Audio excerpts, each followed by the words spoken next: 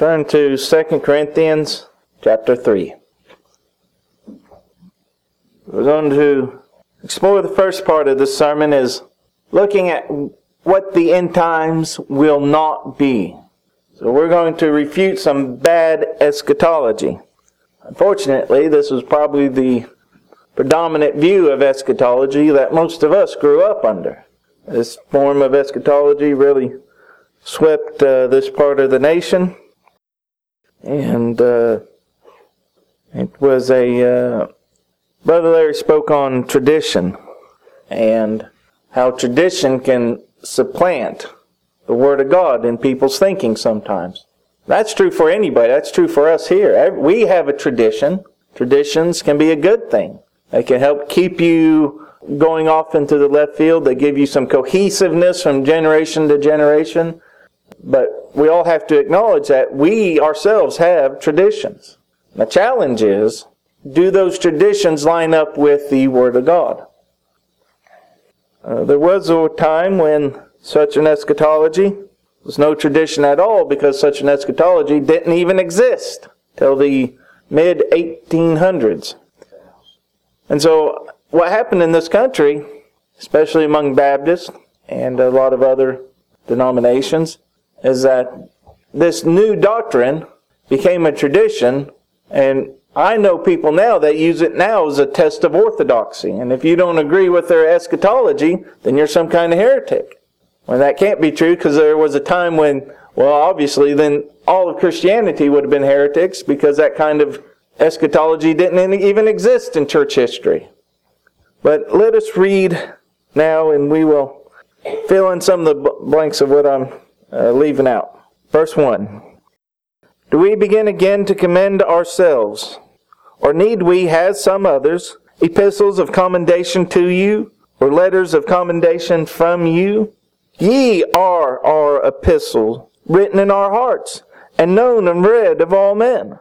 For as much as ye are manifestly declared to be the epistle of Christ ministered by us, written not with ink, but with the Spirit of the living God, not in tables of stone, but in fleshly tables of the heart. And such trust have we through Christ to Godward. Not that we are sufficient of ourselves to think anything of ourselves, but our sufficiency is of God, who hath made us able ministers of the New Testament, not of the letter, but of the Spirit.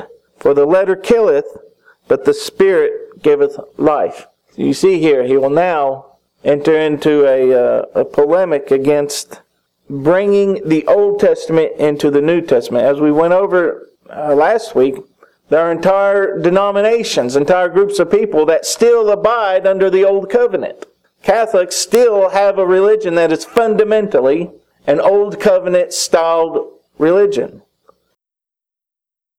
We also went over how some people, a lot of good Baptists even, a lot of people we all know, have an understanding that God's future goal for mankind is to reestablish the Old Covenant over the entire earth. And hopefully by the end of this sermon, you'll realize that that is just a really bad way of looking at eschatology. And where we're going to compare the old to the new. And then we're going to see whether that makes any sense for God to take the old to supplant the new. There are people and books written that label the church age as a parenthesis in God's history, what God really wants to do among men. The Jews hadn't cooperated, so He's going to set them aside and do some busy work till He gets back to them and to do what He really wants. We're going to see that that is a very poor way, although very common way, of thinking. So he immediately begins this dichotomy between the letter that killeth and the Spirit that giveth life. Verse 7 is really where we start our topic. But if the administration of death, written and engraven in stones, was glorious, so that the children of Israel could not steadfastly behold the face of Moses for the glory of his countenance, which glory was to be done away, how shall not the ministration of the Spirit be rather glorious? For if the ministration of condemnation be glory, much more doth the ministration of righteousness exceed in glory. For even that which was made glorious had no glory in this respect, by reason of the glory that excelleth. For if that which is done away, was glorious, much more that which remaineth is glorious.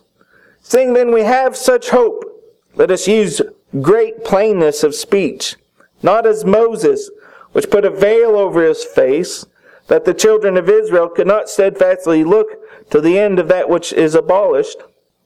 But their minds were blinded, for unto this day remaineth the same veil untaken away in the reading of the Old Testament, which veil is done away in Christ. But even to this day, when Moses is read, the veil is upon their heart. Nevertheless, when it shall turn to the Lord, the veil shall be taken away. Now the Lord is that Spirit, and where the Spirit of the Lord is, there is liberty. But we all, with an open face, beholding as in a glass the glory of the Lord, are changed into that same image from glory to glory, even as by the Spirit of the Lord. God add His blessing to His Word. Well, there are foundational understandings of eschatology in this glorious text. This text here is comparing the glory of the outworking of the Old Covenant with that of the New Covenant. The Old Covenant, or ministration or service, the ministry of death, it is called, had a glory. Now that glory here is pictured by the glory of God shining in the face of Moses. Turn to Exodus 34. We will read this account. Exodus 34, starting in verse 28. And he was there, that was Moses, with the Lord 40 days and 40 nights. He did neither eat bread nor drink water. And he wrote upon the tables the words of the covenant, the 10 commandments. And it came to pass, when Moses came down from the Mount Sinai with the two tables of testimony in Moses' hand, when he came down from the mount, that Moses wist not that the skin of his face shone while he talked with him. When Aaron and all the children of Israel saw Moses, behold, the skin of his face shone, and they were afraid to come nigh him.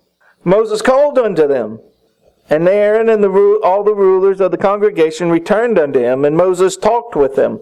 Afterward all the children of Israel came nigh, and he gave them in commandment all that the Lord had spoken with him in Mount Sinai. Until Moses had done speaking with them, he put a veil on his face. When Moses went in before the Lord to speak with him, he took off the veil until he came out. And he came out and spake unto the children of Israel that which he was commanded. The children of Israel saw the face of Moses, that the skin of Moses' face shone. Moses put the veil on his face again until he went in to speak with him, that is, with God. So what is happening here is that Paul is taking the account of this story of Moses' face shining after spending time in the presence of Jehovah, and how that instilled fear in the people, and how he had to put a veil over his face because the people were too afraid to speak with Moses while his face reflected the glory of God. And when Moses would go back into the tabernacle and speak with God, meet with the presence of God, he would take off the veil. Now, Paul is not merely comparing how shiny Moses' face was with the brightness of Jesus' face. We're not talking about lumens here. Rather, he is comparing the whole of the service of each covenant, the law and the gospel, of works and grace. Now, what you ought to take away, firstly, is that there was a glory to the Old Covenant. There was a glory to the Old Covenant. This was a ministry, a service, a working of God. The Old Covenant served the purposes of God. It was good and just and holy. We think of the faith found in Hebrews 11. And most of the acts committed of faith in Hebrews 11 occurred under the Old Covenant. We think of victorious David and the glories of Solomon and his temple. I mean, wouldn't you like to have lived back then? Wouldn't you like to have seen the dedication of the temple? Wouldn't you like to see King Solomon, all of his glory, and the house he built, and the way he beautified Jerusalem and the nation of Israel, and the gold of the temple, and all the instruments of worship. That'd be pretty impressive, wouldn't it? Worship was complex. The Old Covenant was complex in its worship. And yet, when you think about it, it was also simplistic. How many times in the Old Testament did God institute memorials for the direct purpose for fathers to teach their children? Children, you certainly remember that God cares about your learning of His Word and what He's done and who He is and what He commands you. Yet at the same time, the Old Covenant was complex. It wasn't simplistic of itself. So there's a glory to the Old Covenant.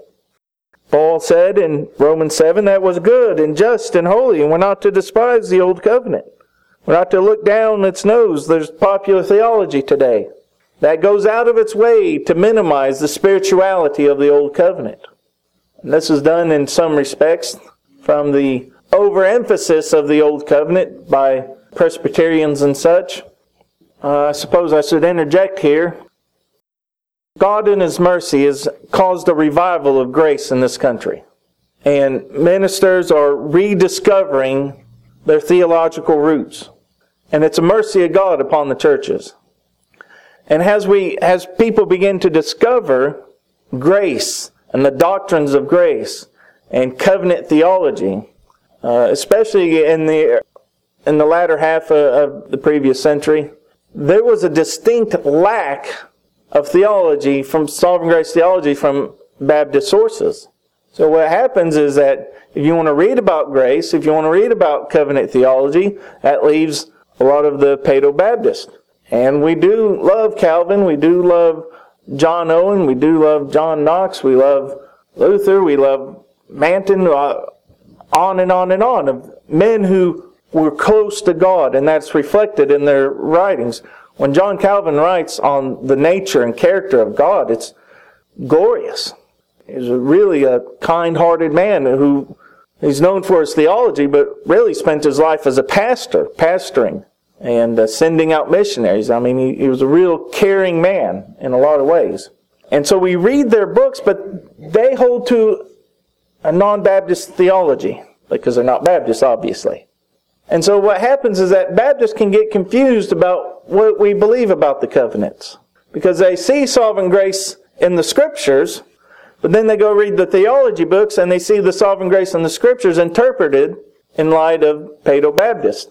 And just real short, the main difference between, say, what we believe and Presbyterians, that they would say the Old Covenant is actually the covenant of grace. And you'll hear words like one covenant, different administrations. So that they look at the Old Covenant as the covenant of grace. God just worked it out in their lives different. Then in the New Covenant, He works it out different. But it's the same covenant. That's not what we believe. We believe the Old Covenant was a distinct. It was not the covenant of grace. It was not an administration of the covenant of grace. It was a parallel covenant that served a purpose for a time. That covenant is complete and done away, abolished. We hold that the covenant of grace, or the covenant of redemption, has always existed. It's the overarching covenant that saves all mankind. And it came to its full fruition in the New Covenant. If you was to ask me, I would say the New Covenant is the covenant of grace. And that all who have ever been saved have always been saved under that covenant. The Old Testament people were saved by the New Covenant, which was instituted in time by Jesus. It was applied to all the elect from all eternity. The Old Testament people were saved by the righteousness of Jesus Christ. So that affords us the ability to look at 2 Corinthians chapter 3 and make sense of it. Because you're not going to look at 2 Corinthians chapter 3 and make sense of it if you're talking about different administrations of one covenant. That terminology probably doesn't make any sense to you as it does to me. It doesn't even make sense. How could Paul compare the covenant of grace to the covenant of grace? You see. And so what we have is the Old Covenant and the New Covenant. The Scriptures speak of there being two covenants. And Paul identifies these covenants in these passages. Now, this was a glorious covenant. It is called glorious 4 or 5 times in this chapter. But this was a small glory. And this small glory was not the ultimate purpose of God. Was Solomon and all of his glory the eschatological goal of God? God set Solomon up. He got the temple dedicated. Everything's built. Everything's shiny. Everything's new. God manifested His glory. Was it God's intention that Israel just lasts forever and ever and ever in that state in the temple? Obviously not.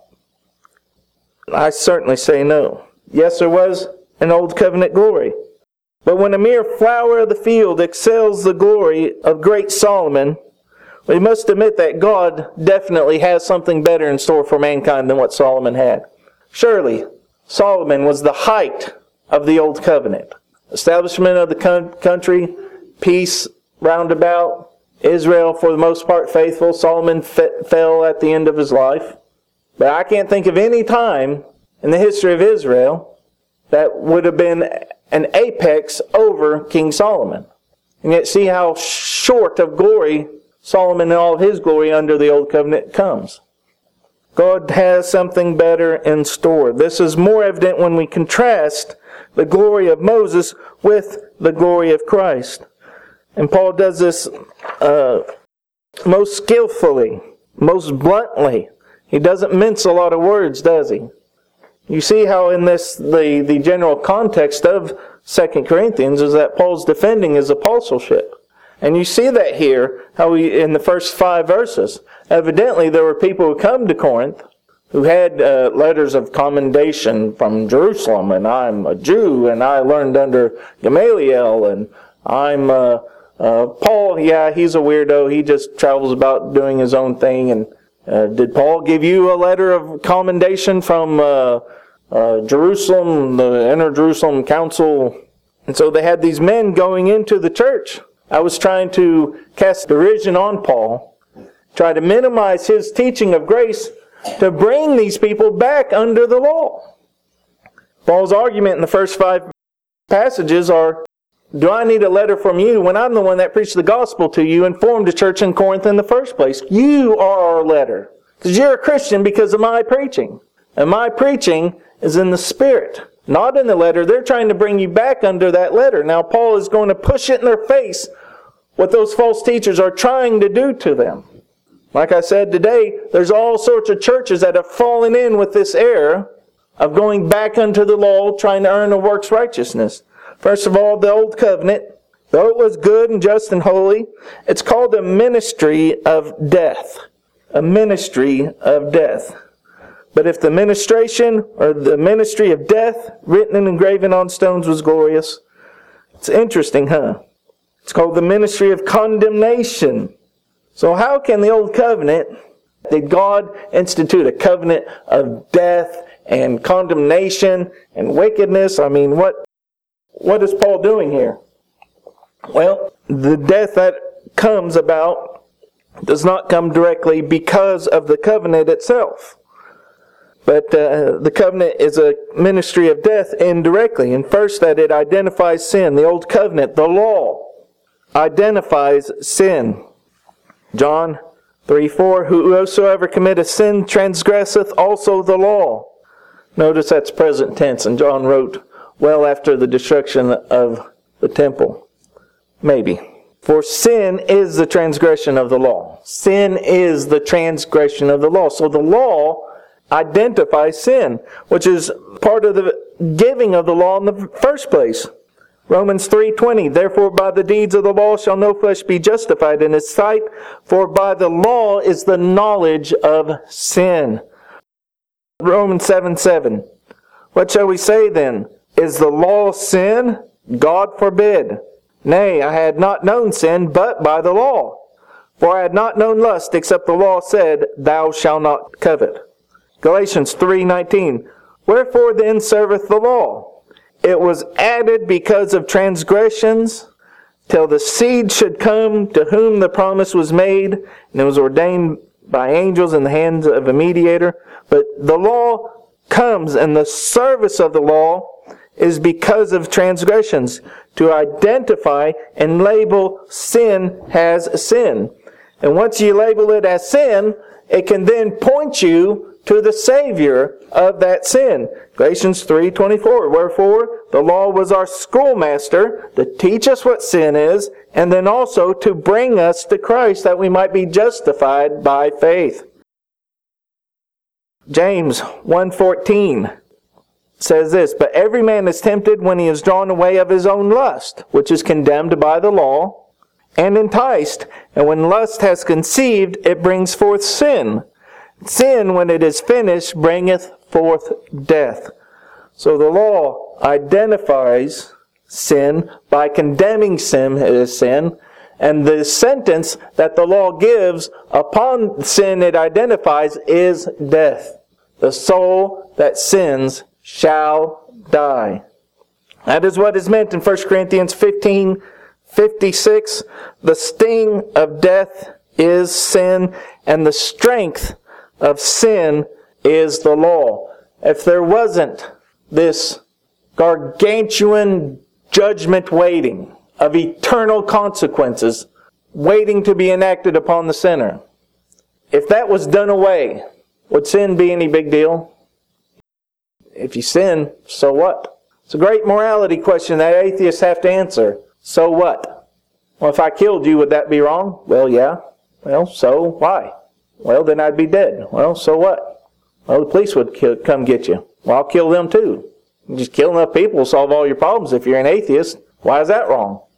But if there's a law, if God is judge of this world, then all men will come to judgment. That is some serious strength upon being labeled a sinner. And death being an eternal death. You see what it means then that the strength of sin is the law? It's not that the law makes you sin. The law stirs up sin in a sinner. Tell somebody they can't do something, and the sin that's already within them gets stirred up, and they go, what do you mean I can't do that? I'll show you. That's not a fault of the law. That's a fault of the sinner. It's like saying the strength of persecution is a gospel witness. If you don't witness, you're not going to get persecuted, are you? So what gives strength and energy to persecution? Witnessing. It's not that there's anything wrong with the witnessing, but it stirs up the sin in people. So this glorious ministry brought about one end. When you look at the law and you look at the goal of the law, the end of the law, what is it? Death. There's nothing in the law that says anything about earning life. The only way you could ever earn life under the law is never ever to have any sin. I have to tell you that it's too late for that. For every one of us, for every one of you children even. It's too late to try and earn a righteousness by the law. It was too late before you were even born because you were condemned by your father Adam. So then the law can only bring one thing, death. The old covenant could not bring life. So if the old covenant, if the law could only bring death, does that sound like to you the eschatological goal of Jesus Christ? That He wants to rule the world and enact the law all over the world. I know there's some really good postmillennial brethren that I love. I do appreciate some aspects of postmillennial theology, but I just cannot conceive that the law of God, as it is ministered under the old covenant, is the purpose of God for humanity. The law was not made for the righteous. 1 Timothy 1:9, knowing this, that the law is not made for the righteous man, but for the lawless and disobedient, for the ungodly and for the sinner, for the unholy and profane, for murderers of fathers and murderers of mothers, for manslayers, and so on. Did Jesus Christ need the 10 Commandments to know what to do? Do the saints in their glorified state in heaven need threats of death from the law to stay saints in heaven? If Jesus Christ is going to have a righteous people for His kingdom, why would those righteous people need to be submitted under the old covenant? From the very beginning, this law was made to be done away. From the very beginning, it had a time clock on it, at an expiration date. That date was the death and resurrection of Jesus Christ. Look here what he says.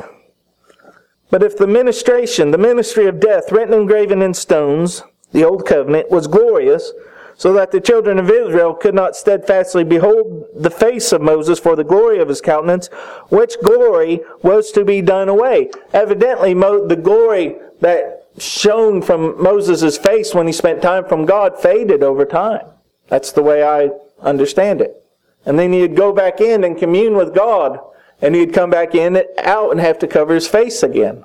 How long this lasted, we don't know. But here, there was that glory that shone from Moses' face, which is representative of the Old Covenant, faded away. Just like is to tell us and show us that the Old Covenant was always meant to fade away. Let me see here. Also, look, verse 13, 2 Corinthians 3. Not as Moses, which put a veil over his face, that the children of Israel could not steadfastly look to the end of that which is abolished. Moses and that covenant is abolished. That glory has faded away. Galatians 3:19. Wherefore then serveth the law? It was added because of transgressions. We said that earlier. Till the seed should come to whom the promise was made. Was ordained in the ends. Till the seed should come. That seed of the woman that would destroy the works of the devil. That covenant was just to abide until that time period. Galatians 3:24. Wherefore the law was our schoolmaster to bring us to Christ. How then could you expect that when Christ returns, that he would re-exalt this law? The law itself could make nothing perfect. And this is a strong argument for my eschatology. The law itself could make nothing perfect. Turn to Hebrews chapter 7. Hebrews chapter 7. Verse 19. For the law made nothing perfect, but the bringing in of a better hope did, by the which we draw nigh unto God. Now, how many people have it completely backwards who teach that works are necessary for salvation? Faith cannot save alone. Faith alone cannot save. We need good works to perfect our salvation, to finish it off, to polish it off, top it off. But the law here said made nothing perfect. Children, by perfect, it means complete, full, mature. The law made nothing perfect. But note carefully that our text specifically says that our hope in the gospel does make things perfect. It makes it complete to the point that we can draw close to God.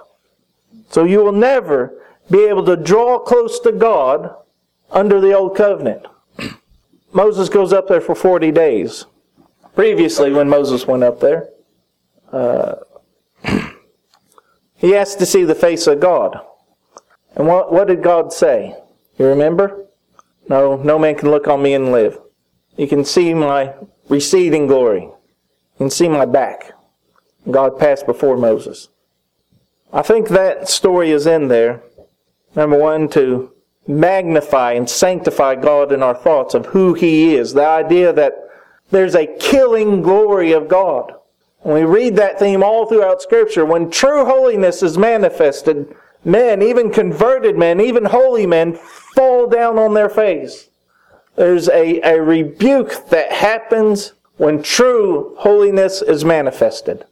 And the closer you get to God Himself, the more dramatic that effect is. Men of God, angels, have produced that effect. That effect with God Himself is so strong, God says, you won't live through it. I believe that is to show us that Moses, who is a representative of a works righteousness, will never be able to come to God and live.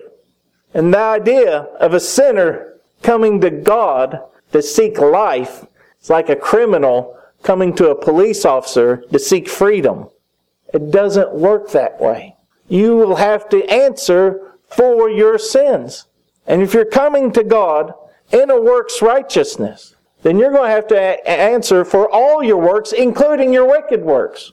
And if you don't think your works, if you think that your works are good enough to be accepted by God, well, that's what the law is there for. Well, let's see. Go to the law. Have you loved God with all your heart all the time? Have you loved your neighbor as yourself? all the time? No. I wouldn't go to God if I were you in that sense. And that's what happened. Just the mere reflected glory. Not God himself. But here's Moses, a man of like infirmity. People know Moses' sin. They know his weakness. They know his failings.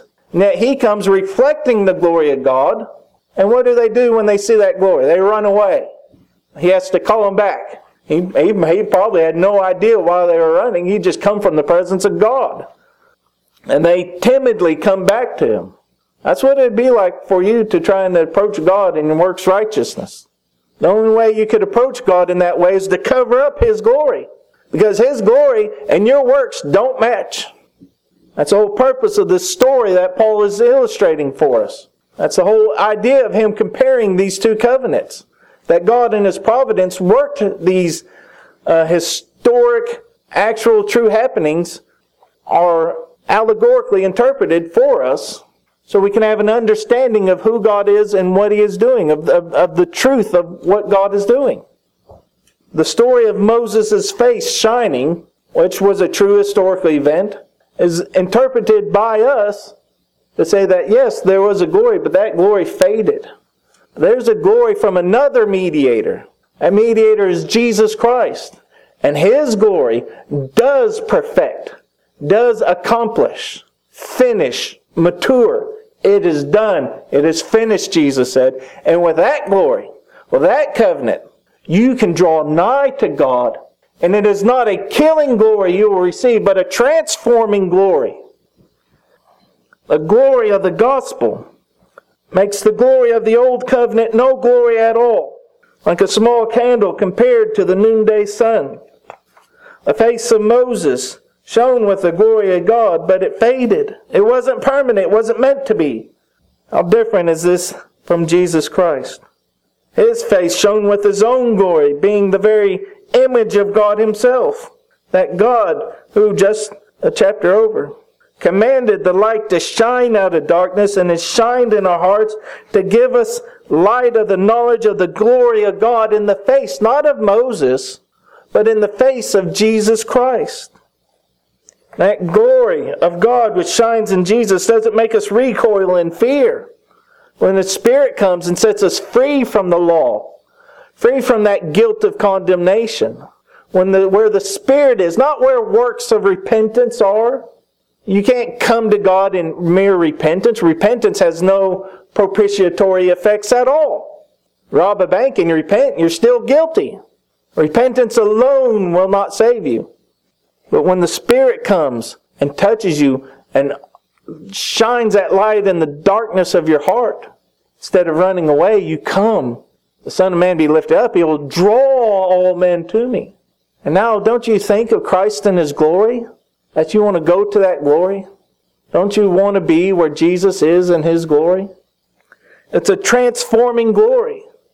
One of my favorite passages in 1 John.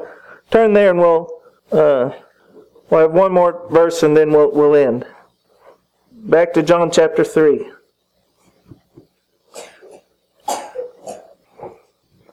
Verse 2. Beloved, now are we the sons of God. Here's where we get into the eschatology. It doth not yet appear what we shall be, but we know by faith. When He shall appear, eschatology, we shall be like Him, transformed. For we shall see Him as He is. Now this, may I say, is the great purpose of God in giving His Son the kingdom. He will not have mere obedient subjects to rule over by law, but His subjects will bear His very image. I can tell you this is the purpose of God and always has been the purpose of God. Turn to Romans chapter 8 and we'll end there. Starting in verse 29. For whom He did foreknow, He also did predestinate to be conformed to the image of His Son, that He might be the firstborn among many brethren. Moreover, whom He did predestinate from eternity past, them He also called. And whom He called, them He also justified. And whom He justified, them He also glorified. we shall be like Him. God is predestinated, for whom He did foreknow.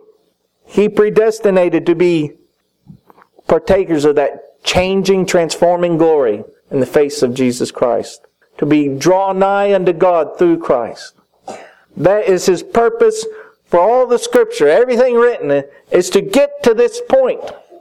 That's not yet there. We're not yet there. It does not yet appear what we shall be. God's not done with you. God's still transforming you. You haven't stared Jesus Christ in the face, have you? And just as staring God in the face by your works will get you killed, staring Jesus Christ in the face by faith will get you transformed, and you will be like Him. He will be your brother. You will be co-heirs of His inheritance, of that kingdom, so much that you will be called kings, as it says in Revelation. I do like how it says here that those He justified to be able to draw near, so you don't have that sin guilt. Romans 8:30 is just filled with just delicious Greek. But did you notice that last page? Them He also glorified. Them He also glorified. Interesting tense there, huh? Remember how I said the kingdom of God is a present yet not yet kingdom, and now in the coming kingdom. The works of God are now. God's working His kingdoms now. We're part of the kingdom of God now. Yet we still pray, Thy kingdom come. God's transforming us by faith. We stare in that faith, in that mirror of the God's Word, and we pray to Him. And the more we pray and read His Word, the more we're transformed like Him, aren't we? The more we stay around people that bear that same image, the more we reflect that same image, huh? When you're around influences that are not like Jesus, you begin to take up that worldly image, don't you? Are we glorified yet? Trick question. Romans 8:30 says we are glorified. Glorified. It's a done deal. Because God's predestinated it. That means God has predestinated your sanctification to be like Jesus. That's a sure deal. So how shall we be like Him? By works? By law? By free will? No, by looking into the face of Jesus. We look into the face of Jesus by faith, and one day we shall see Him face to face. Now that glorification there, them He also glorified, as the essence of eschatology. And this should be the very main idea we always keep in mind whenever we read or think of anything about eschatology or the return of Jesus. This right here should govern every single thought we have, that we shall be glorified and conformed to His image. He will remove all aspects of sin, and we shall be in a place and state where sin and its evil effects cannot touch us, and nothing but holiness reigns. That's eschatology. Doesn't that sound so much better than trying to resurrect Moses to rule over the whole world? Now, next week, we will continue this vein, and we will deal more specifically with Jews and the state of Jews and the end times. But we will do so in the light of what we've established, that God has a better covenant with better promises, a covenant that can perfect us, that can save us, that can forgive sins, because the old covenant couldn't do any of those things. It was never meant to. And that has tremendous applications for Jews at the end time.